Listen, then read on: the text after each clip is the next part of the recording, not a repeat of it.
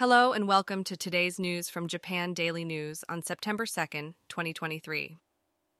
In our first news story, the American football team at Nihon University has been suspended indefinitely once again. Following the discovery of marijuana and stimulants in the team's dormitory, a new search was conducted and several team members voluntarily underwent questioning.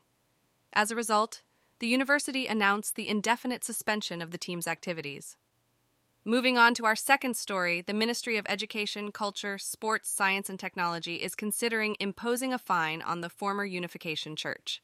The ministry has exercised its questioning rights 7 times, seeking reports on the organization's management and donations.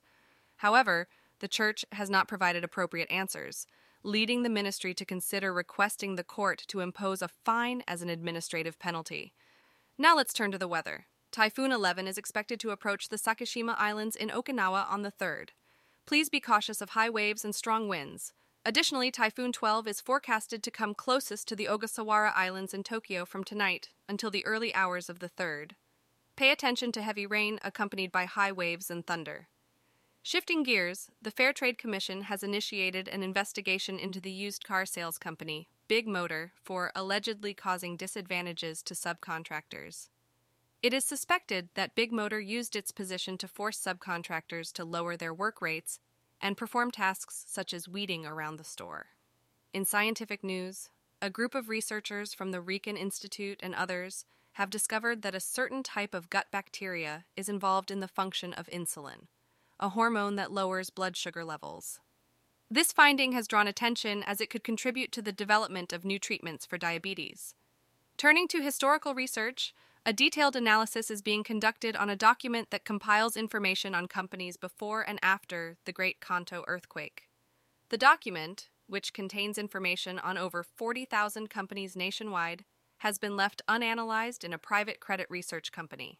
The company will collaborate with experts to investigate the document, aiming to verify the extensive damage, which accounted for nearly 40% of the country's GNP, and to utilize the findings for future disaster preparedness.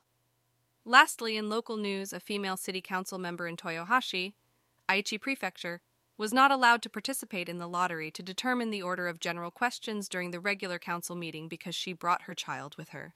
According to the councilwoman, she had no choice but to bring her child as they were running a fever. That's all for today's news.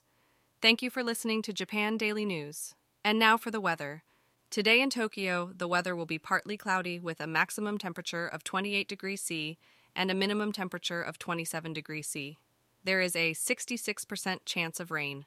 And that's all for today's news. Thanks for listening to Japan Daily News.